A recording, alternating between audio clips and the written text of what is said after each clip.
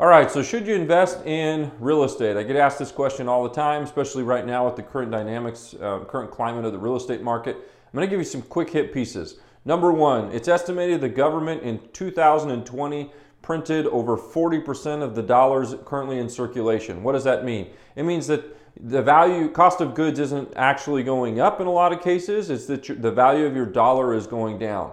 Holding a hard asset that can't be manipulated every time money's printed, do some research on that. There's tons of value there. You've got a lot of control. The second thing is you have a disruption in the supply chain.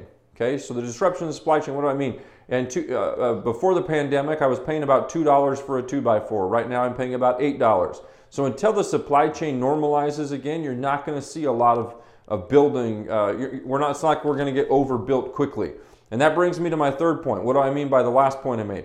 Meaning that in 2009 at its peak, we had inventory that would have lasted about 12.2 months, somewhere around there. Right now we're at 4.8. So we're still we haven't even built back to where we were before the pre-crash levels of the 2009, 2011 crash.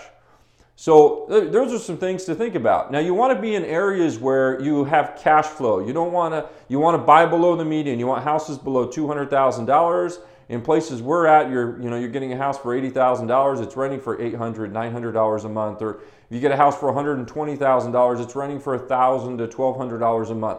But it's below that median where you have the largest pocket of renters. Okay, that's super, super, super important because you can't control housing values, but you can control where you're at and if there's a large demand for renting. So if you'd like to see exactly how it is that we do this for successful people that don't want to get distracted by owning real estate, you can go to burner2020.com and check us out.